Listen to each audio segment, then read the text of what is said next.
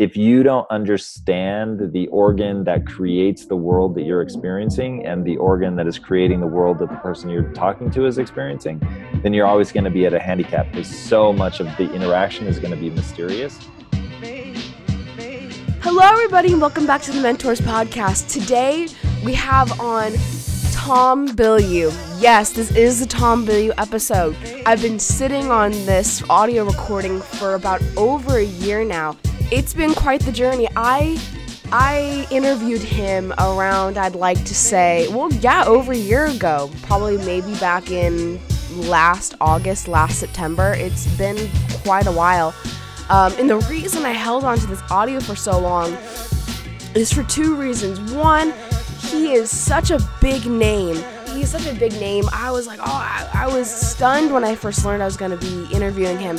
And the other reason is because I was so deathly nervous of interviewing him. I was in the very, very beginning of starting my podcast, and I already snagged this huge guest, and I couldn't say no, right? I couldn't pass up this opportunity.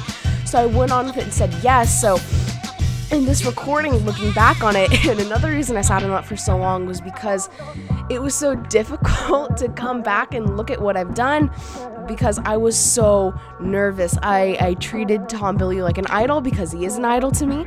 And looking back at my audio, it's not horrible, but I do stumble on my words. I had a tougher time having a conversation with him, because I was so in awe and nervous. But despite all of those things, this episode is a very interesting one. Tom talks a lot about the matrix, the ubiquity of our own thoughts, and behavior driven by identity, and so much more. While I was editing this, I had to write many more notes down because it was just so packed with knowledge. So without further ado, here's the Tom Bilyeu episode. I hope you enjoy. Hello, everybody, and welcome to Mentors, where our goal is to introduce Gen Zers to amazing mentors that'll take you on a quest out of the matrix and impact your life. And if you're looking to take that red pill of truth, there's no better guest than the one that we have on today. Starting with a passion to collect Garbage Pail Kids as a 9-year-old, he grew up in the town Tacoma, Washington, where he took pride in the title, the King of Remedial Jobs. He then watched The Matrix, which dramatically changed his life.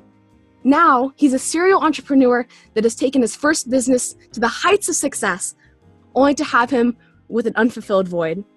He then started living for a mission over profit mentality that allowed him to build a Forbes second fastest growing company in 2014, which grew 57,000% in the first 3 years. I'm so sorry, I'm a little nervous. You do not have to be tense. You're doing great. Thank you. Wanting to end metabolic disease, his company started to soar to new heights, both in profit and impact. If that wasn't good enough, our guest wanted to have his employees have access to the best minds to help them walk their own paths towards success. Thus, Inside Quest was born, a phenomenal podcast that featured powerful guests such as Tim Ferris, Peter Diamandis, Tony Robbins, and the amazing Carol Dweck. His interview with Simon Sinek darn near broke the internet and has been shared millions of times. Now, his new company, Impact Theory, is hell-bent on introducing their audience to new ideas and empowering his audience to do something with that knowledge. So I am pleased to introduce to you the man that wants to optimize humanity and get you to realize that human potential is nearly limitless, Tom Bilyeu. Wow. Well, thank you. That was an amazing introduction. I am very grateful, and that was incredibly kind. Well, thank you. I'm a big fan of your podcast, and so you always do these really good speeches and introductions for everyone else. So I wanted to try it for myself. Man, let me tell you, I'm going to start having you write the intros for me. You would save me a massive amount of time. So I know how hard those are to write. So that was fantastic. Well, thank you so much. And what I really want to start off with is when you watch The Matrix. After you took in all that knowledge, what was The Matrix to you, and how do you get out of that? Well, when I saw The Matrix, it hit me right away. And this was one of those movies where I'd seen the trailers, and it was coming out in a time in my life where I felt hopeless. I was lost. I had just graduated film school. I did not know what I was going to do with my life. I felt like I'd really failed at film, but I still had this deep love and passion for it. And I'm a huge comic book nut, and I was at a comic book convention, and I walk around the corner, and there's Keanu Reeves, Joe Pantoliano, Carrie-Anne Moss, Lawrence Fishburne. It was crazy. And I literally had no idea they were going to be there. So it was like this total, like, startled surprise as I came around the corner. And they were like, hey, we've got this new movie coming out, which I'd seen the trailer to and was really excited. And they were like, we're handing out tickets for a preview screening. So got one of those, went literally that night to the Warner Brothers backlot to see the movie, and sitting in the theater. And there's, I don't know if you've seen the movie, but there's this moment where this Agent Smith says to one of the officers, because the officer goes, you know, don't worry, we can handle one little girl. And he goes, no, officer, your men are already dead.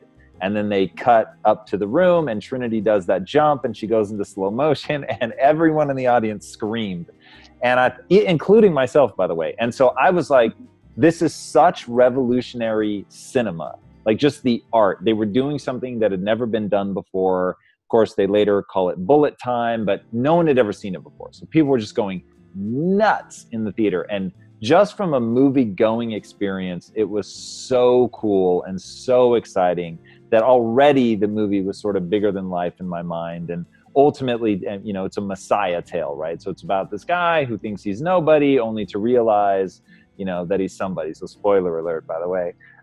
And so just the whole arc of the story is really powerful. And when you put it in context of, I'm feeling very lost, I feel like I could do more, I could be more, but I don't know how to do it. And that is Neo's story. And so the whole notion of, you know, what's holding you back? And he says the Matrix, and then it's what is the Matrix?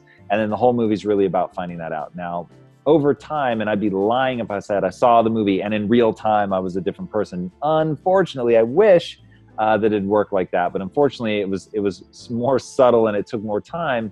But it did plant a seed in me, and I thought, you know, there is a way out of this. And I began to ask the question, like, what is my version of the Matrix? Like, how can I learn fast like they learn in the movies? And my answer to that was books. Reading books was a way for me to take the knowledge of somebody that spent 20, 30, 40 years learning something, and they write it down into an easily digestible book of information. And so I have this obligation to use my time to get as much of that knowledge out as possible, because in essence, that's jacking into the Matrix.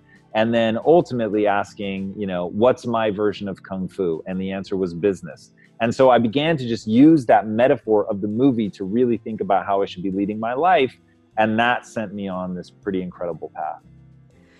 So I have not seen the movie. So what is the Matrix in the movie? And then what's your own personal Matrix? And what's the Kung Fu about? So in the movie, the Matrix is, we humans are locked in a war with machines that we created. And the machines, in order to harvest our body energy, they need to put us in these little capsules. But humans will fight to get out unless they live in a permanent dream state. And so the Matrix is that dream that the robots create to keep people placated and not wake up and not realize that they're really slaves, is how they refer to them in the movie. And so they create the world that we see now. So the premise is, what we think of as everyday reality is actually the world that the machine has created for us and inserted us into to keep us from realizing that we're actually enslaved. And the movie's about getting one of the characters, a guy named Neo, played by Keanu Reeves, to wake Neo up in the Matrix so that he then realizes that he's actually in this like bowl of jelly stuff. And that when he wakes up there and realizes, oh my God, this is the real world. What I was in before is the Matrix. It's this programmed computer simulation and actually isn't real, even though it felt real to me. And so the movie really kicks off once he wakes up in that, you know, bowl of jelly and pulls all the tubes from himself and gets scooped up by Morpheus, the guy that woke him up in the Matrix. And then, the journey begins of trying to take back humanity from the machines. And so Kung Fu in the movie, so they have to learn to fight in order to get the world back, to get people who are trapped in the Matrix out. They have to learn to fight. And so they learn how to use weapons, they learn how to fly helicopters, and they learn Kung Fu. And so the Kung Fu thing sort of became a joke because in the movie, he plugs in and he downloads Kung Fu. And in an instant, he just looks to the camera and goes, I know Kung Fu. That's everybody's fantasy, right? That you could learn something that amazing in literally 3 seconds. So that becomes a basis in the film where whenever they need to be able to do something, they just have to download it from the Matrix. That sounds so amazing. So what I hear is that I guess you'd have to put it in, you're trapped in your own mind almost. And I guess that's true for a lot of people. I think that our mind is so everywhere. We're always thinking that we forget that we're thinking, and we forget that we, can change our minds or can redirect our path, that we just sit in this sedentary lifestyle and we don't do much. And so there's certain people like you and like so many other people that I've got the opportunity to meet or listen to that have just taken life by the horns and have redirected themselves entirely. And you said you did that with learning, because from my understanding, you didn't have like a special skill set yet. You weren't talented. You weren't born with it. You just had to work. Yeah, that's 100% correct. And the subtlety of something you just said is really, really profound. And it's the ubiquity of your own thoughts. And that's the thing that the Matrix really makes apparent, is the things that you believe are real become your reality. And what I hope people take away from the Matrix is it seems real, that's very true, but in actuality, it isn't. And so, because I don't think we're actually in a simulation, but think about this. Your brain is encased in total darkness. It never sees light. Now, that seems weird because you're looking around right now and you see light. But the reality is that that's photons that are hitting your eye that are turned into electrical chemical signals that your body interprets and then recreates its best guess at what the environment looks like. But in reality, it is your brain interpreting the photons that are falling on the retina of your eye. So now, once you understand that there's actually a dime-sized blank spot in your vision where the optic nerve connects to the eyeball in both eyes, and yet you don't perceive that at all. Your vision seems entirely seamless. So now you know for a fact that your mind is making things up, right? It fills that dime-sized hole with its best guess of what should be there. And your brain totally believes it, and you're like, yep, my world is completely seamless. Like, that freaked me out. That was when I realized, whoa, this might not be a computer simulation, but everything I think of as real is a simulation created by my brain to keep me from bumping into too many things. And then I started to ask, okay, well, how much of what my brain is presenting to me is objectively true, and how much of it is a construct? So there's an area of your brain called the deep limbic system. The deep limbic system has one job: to paint your experiences, which are by default completely neutral, to paint them with emotion. So when something happens to you, it can either be bad, or it can be good, or it can be neutral. And it's ultimately the deep limbic system that decides that, which from one day to the next can feel very different. And you know how it is when you're in a good mood and you're laughing, like even something bad can still be fun or funny or at least neutral. But when you're already in a negative place, you just failed the test at school, you're in a huge fight with your parents, suddenly something that might be neutral or even positive, like you can't see that anymore. So realizing all of that stuff, I realized all of this is make-believe. And if all of this is make-believe and is being constructed by my brain, it's being painted with emotion by my brain, then how much do I really want to listen to my brain? Like, how often is my brain giving me the information that's actually going to help me? And how often do I need to take conscious control of that process and say, I choose to perceive this as good. So let's say that you get up in front of the school and you're supposed to give a speech and you forget and everyone's laughing. you can actually choose to see that as a positive thing. And you can choose to go, this is going to make me stronger. And I'm going to learn what I did. And I'm going to research anxiety. And I'm going to learn to meditate, because I know that I need to be able to switch out of the sympathetic nervous system, which is fight or flight, that panic mode, into the parasympathetic nervous system, which is known as rest and digest. And you can actually do that. There's a very simple process from going from one to the other. And because you've had to face the real emotional pain of embarrassing yourself in front of your school, you now get the opportunity, because you choose to see it as possible, to learn from that and improve. And you'll go farther in life if that's how you respond to everything than the person that cries and freaks out and just doesn't want to public speak anymore. And that becomes their response. So, but that's a choice, right? Either one of those is a choice. That I love that mentality so much. Actually, I just read a book called Man's Search for Meaning. By Viktor Frankl. Yeah. And it's a very wise choice to read that. Thank you so much. Actually, well, I picked it up from Jocko Willink. So, but in all honesty, it was incredible. And you had the 2 points to make, the attitude that you had. Because again, yeah, everything can be positive and negative. There's always good in something, a cliche term. And then you said, like, you can learn from it. So that's finding meaning through suffering. Like, those concepts, and you're totally right. Those are very, very powerful, because you ultimately do. You have that choice. But the problem that I see is not a lot of people know how to make that choice. Not a lot of people understand that there is meaning in suffering, or that you do have the ability to go, oh, I failed, but that's great. So I guess what I'm asking is, how do you change people's identity, and you change people's values and change their sight in order to better them?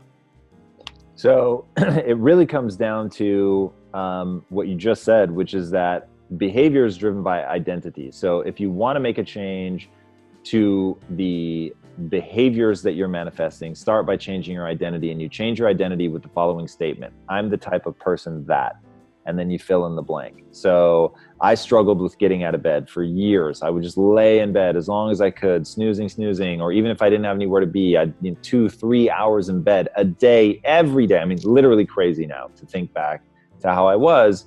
And then one day I just got so fed up, and I was so mortified and embarrassed by who I was, that I realized that I needed to change my identity. So I just started telling anyone who would listen that, hey, I'm the type of person that gets out of bed in 10 minutes or less. Like, once I realize I'm awake, I'm up 10 minutes or less. Now that kicks in this thing called congruence, where you said it now and you feel like a liar if you just lay in bed, even though you told people that you get out in 10 minutes or less. Now, some people are going to be comfortable being there, and they don't mind absolutely lying about who they are to everyone. But most people, the vast majority of people, just can't deal with that kind of incongruence. And so I found that to be incredibly, incredibly powerful, especially when you supplement that with self-congratulatory behavior. So by that, I mean, if you say that you're the type of person that gets out of bed in 10 minutes or less, then when you actually get out of bed in 10 minutes or less, you need to congratulate yourself. You need to feel good about that. And it can be a totally private moment. You don't have to say anything to anybody else, but you need to be proud. Like, hey, I did it. I said I would do it, and I did it.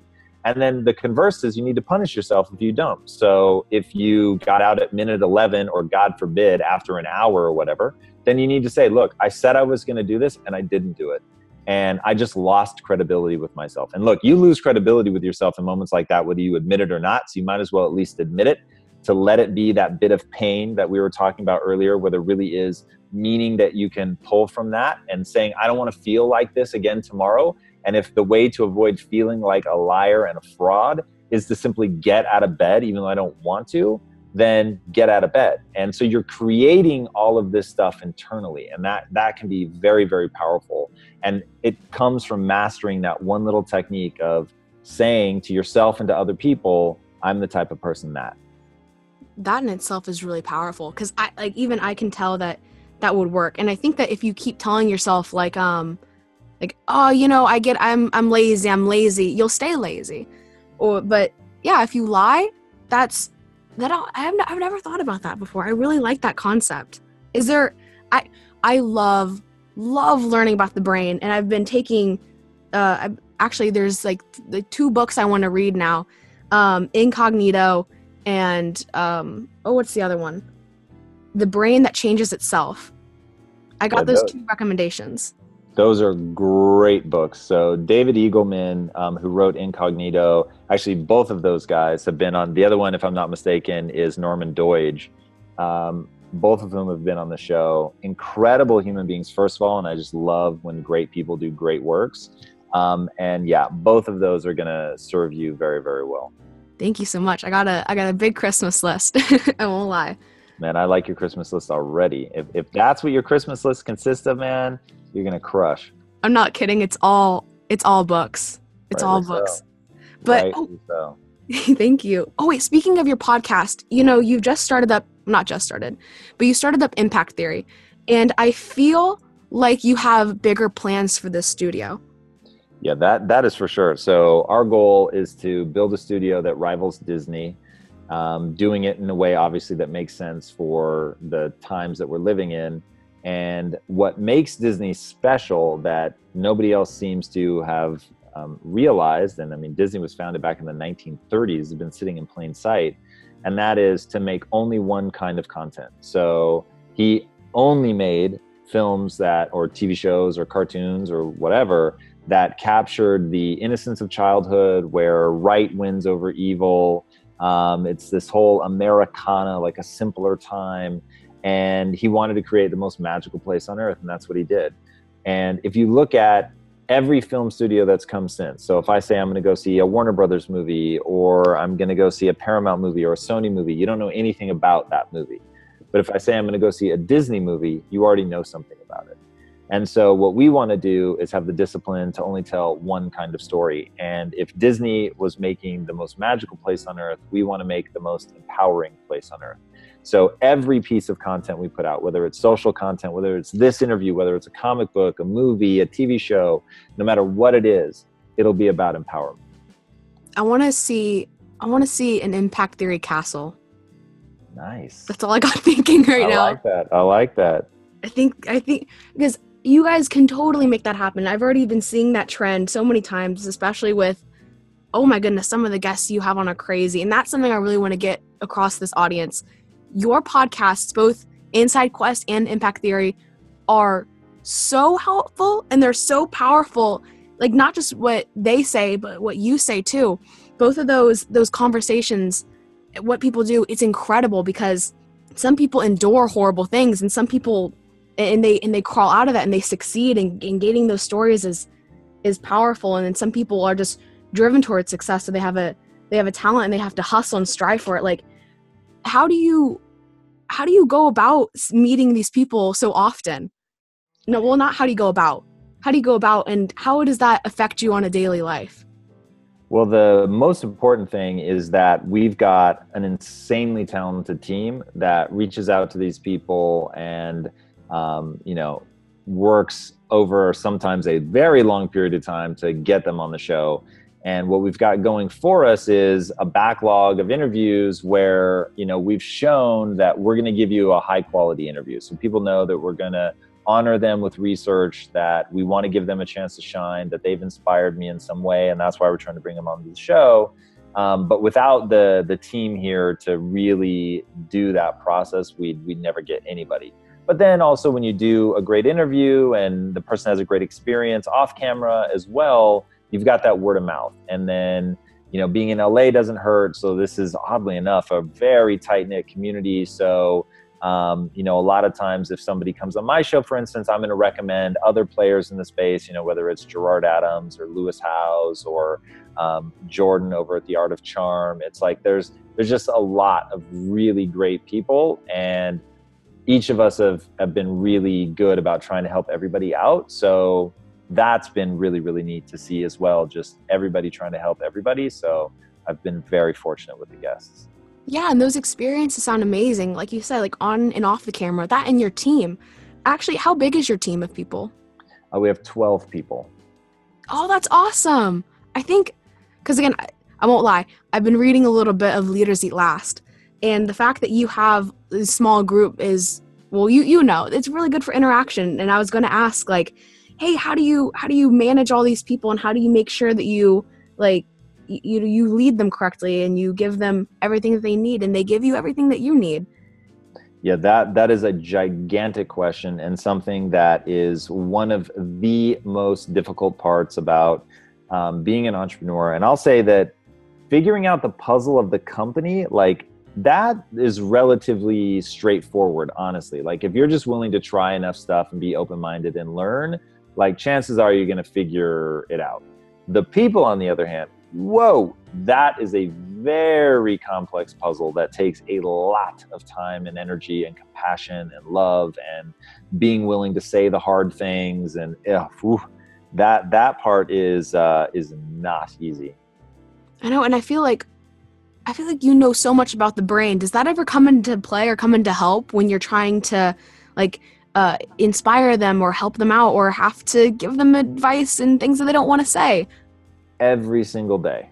Learning about the brain is like one of the most fundamental things you can do if you want to be good at just about anything, whether it's being good at people, business. If you don't understand the organ that creates the world that you're experiencing and the organ that is creating the world that the person you're talking to is experiencing, then you're always going to be at a handicap, because so much of the interaction is going to be mysterious. And look, I still have just an infinite amount of stuff to learn about the brain, and I really do feel like a neophyte, especially if you ever spend time with David Eagleman, whose book Incognito you've got on your list. Man, you really realize, I don't know anything. This guy knows something. And the irony is, the first thing he'll tell you, he doesn't know anything. And he's like, the more you learn about this stuff, the more you realize how big and complicated it really is. But nonetheless, every piece of information that you get about the brain will empower you. And I think that's such a cool thing, because I've been learning a little bit, like, even on psychology or logotherapy. And even that is extremely helpful, especially when you're looking at people and going, why are you doing the things you do? How do you improve that? What's your mentality? I can see it. I want to help you make it better. I want to help you change it, go this direction, that direction. Because I think when you help people like that, change their mind, change their mentality, you're helping them so much more than just going, hey, do this, do that. No question. And I've got to ask, how old are you? I am 16, going on 17 in January. That is bonkers. The fact that you know about logotherapy, that you're planning to read Incognito, you've read Man's Search for Meaning. I mean, this is crazy. Like, if I was as far ahead as you at 16 going on 17, I shudder to think where I would be now. Well, actually, okay, if you want to know someone really cool, this kid, Jeremy Miller, he's also 19. He's 19, also in Indiana. And man, he's killing the game. He has his own company. He's gaining so much traction. A lot of people know who he is right now. He's really killing the game, and he knows so much more than I do. He's one of my more local mentors that I learned from. That's amazing, man. I'm so stoked. The internet just has changed the game. So cool. I love that.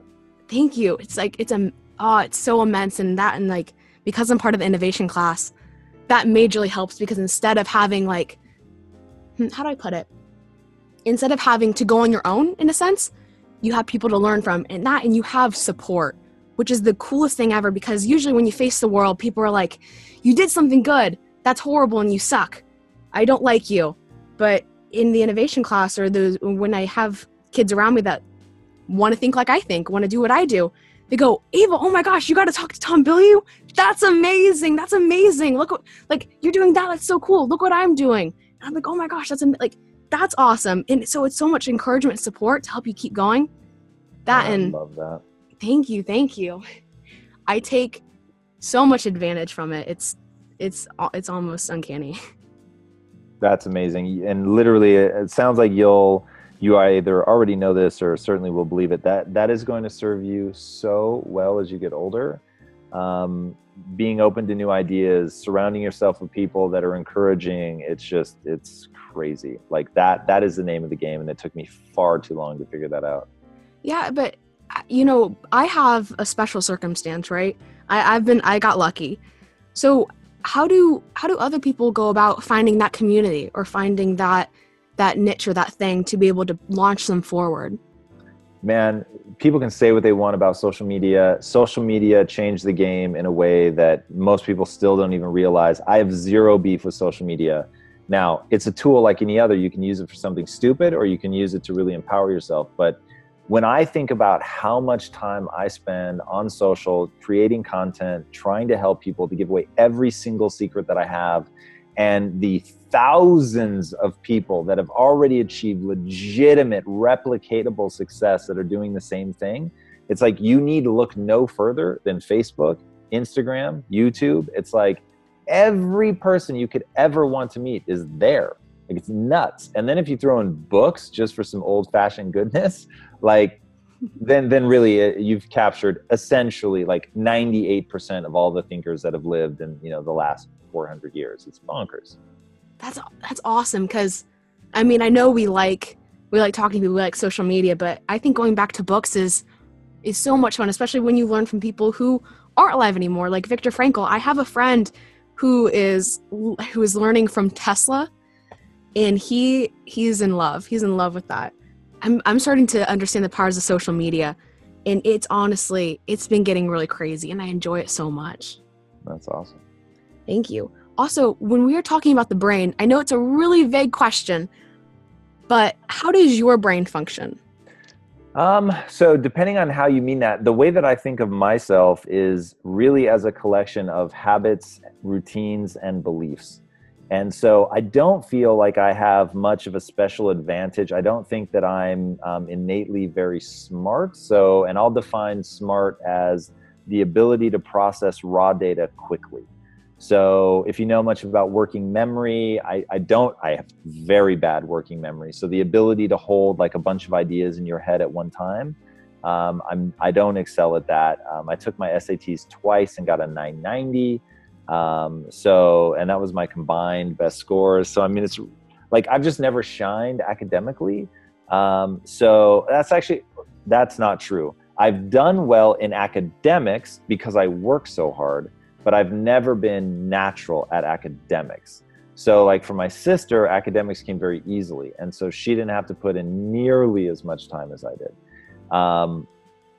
But I was able to throw my discipline at it. And so that's been really crazy. But I'm very good at building up the habits, the rituals, and the beliefs that I need to go on and be successful. So that's been really great. But every now and then the image of my brain is like all these weird bolted on parts, or the one that I often use. Do you know what a Pachinko machine is? No idea. All right, it's this, I think they were made in Japan, but it's these machines that, like, imagine a vertical board that has all these posts sticking out of it, and then it's covered in glass, and you drop a coin in the top and it bounces off the different sticks until it goes into one of like 20 things at the bottom, and you get different points for which one of the things that it ends up in. And I always have thought of my mind as like a Pachinko machine that takes a negative thought and bounces it around until finally it has no choice but to be a positive thought by the time it gets out. And all the little posts are my habits, routines, and beliefs that any thought or, you know, idea has to bump around until I can find the way to see it in an empowering way.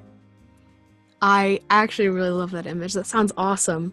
Because it has to go that way. You have to direct it, because I mean, there isn't any other way, is there? Definitely not. So because you have such a powerful mindset. Mindset is key. But I've also been learning that right now, adaptability and being able to be, you know, innovative, being able to be creative is so powerful right now. And not a lot of people know how to do that. It's been kind of drained out of us, you know, throughout the school years. How did you end up with the mind that you did?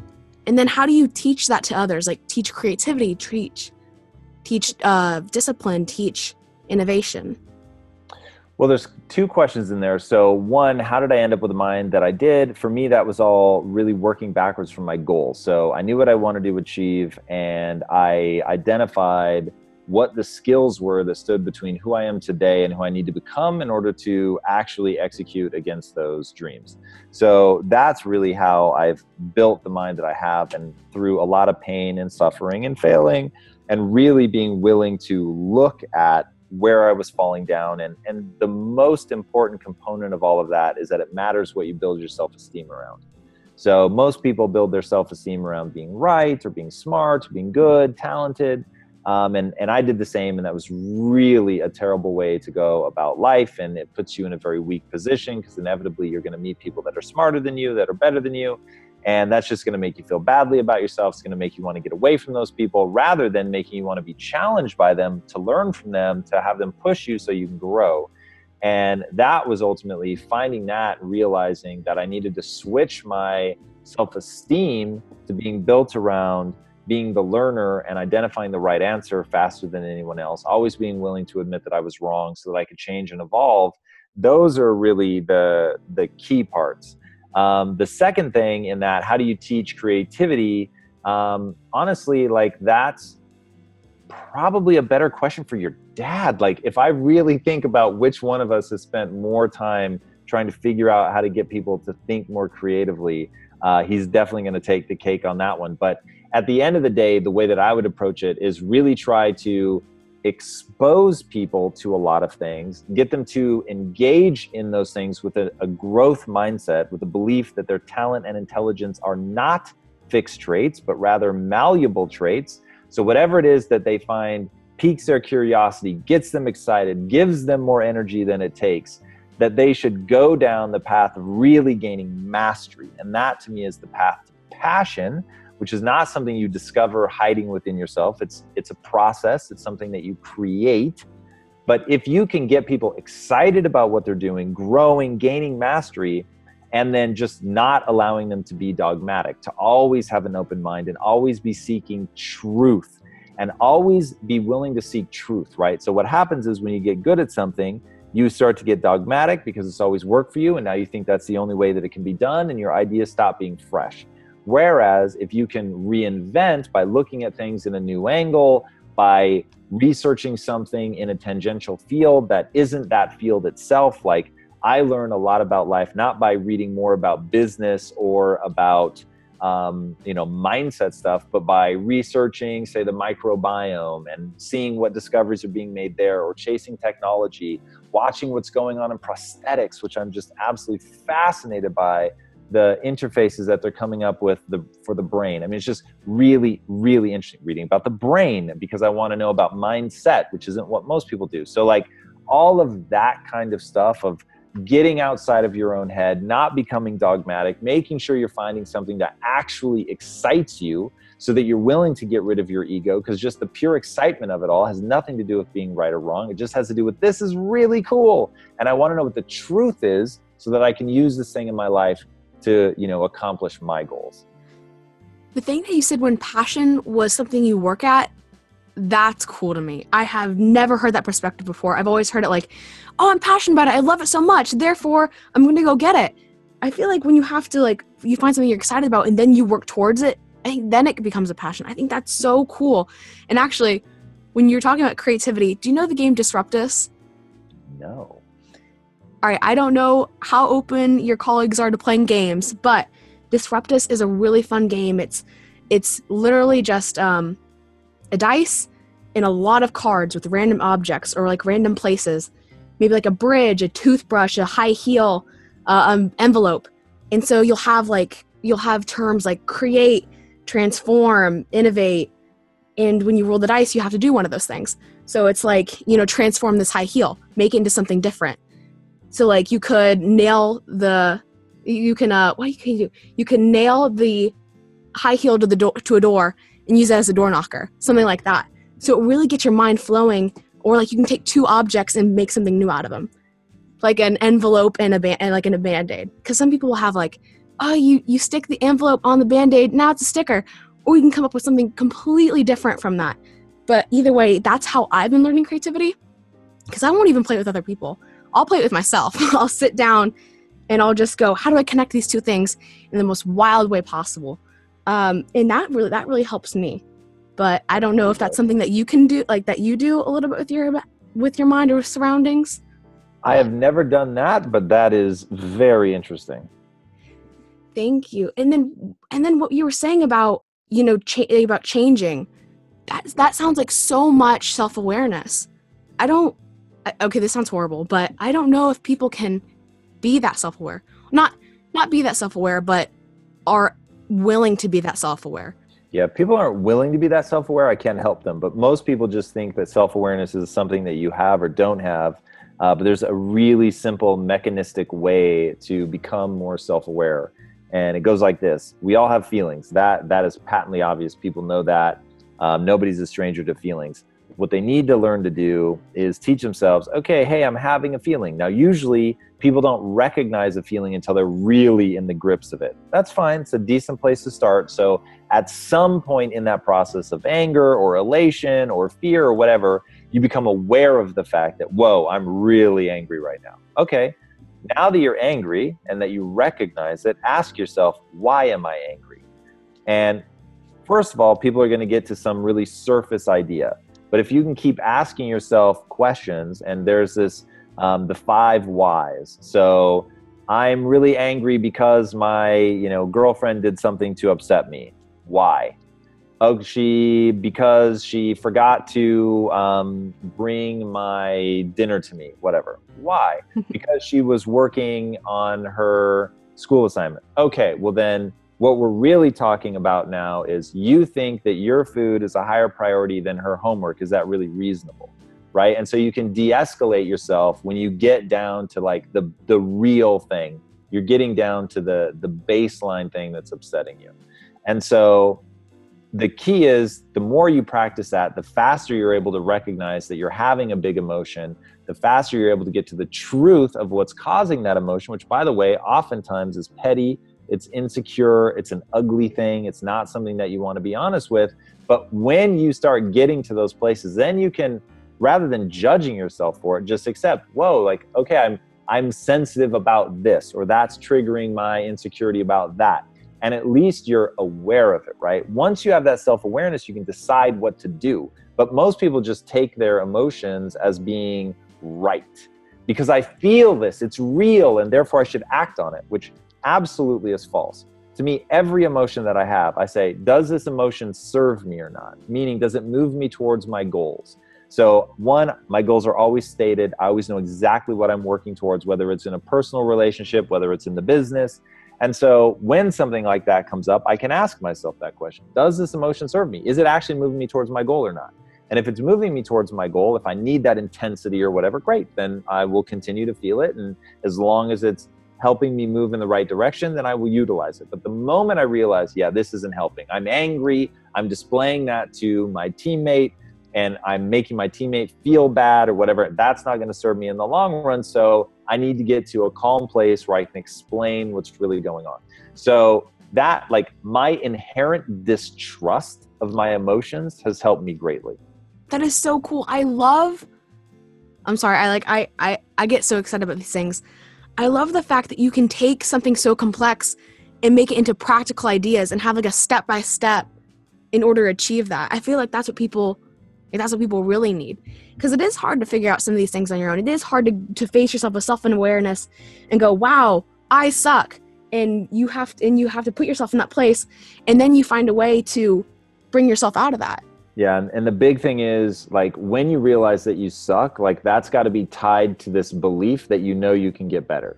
Because admitting you suck and thinking that's a permanent state, people will do anything to avoid that. And that's how you see people doing really weird stuff, because it's like when people argue for an idea just because it's theirs.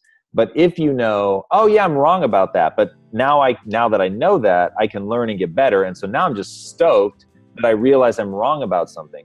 But the excitement is based on knowing that you can get good, and that getting good at that thing has a real world outcome. And that's where this stuff gets interesting, is getting control of your mind, gaining self-awareness, reading books, learning about the brain. All of this stuff actually empowers you to be able to do more in your life. And the way that I explain it to people is, imagine for a second, you close your eyes, you think of the world as you want it to be, your life, the world at large, whatever, but you think about how you really want it to be. Power is the ability to then open your eyes and make that come true. I want to do that so much.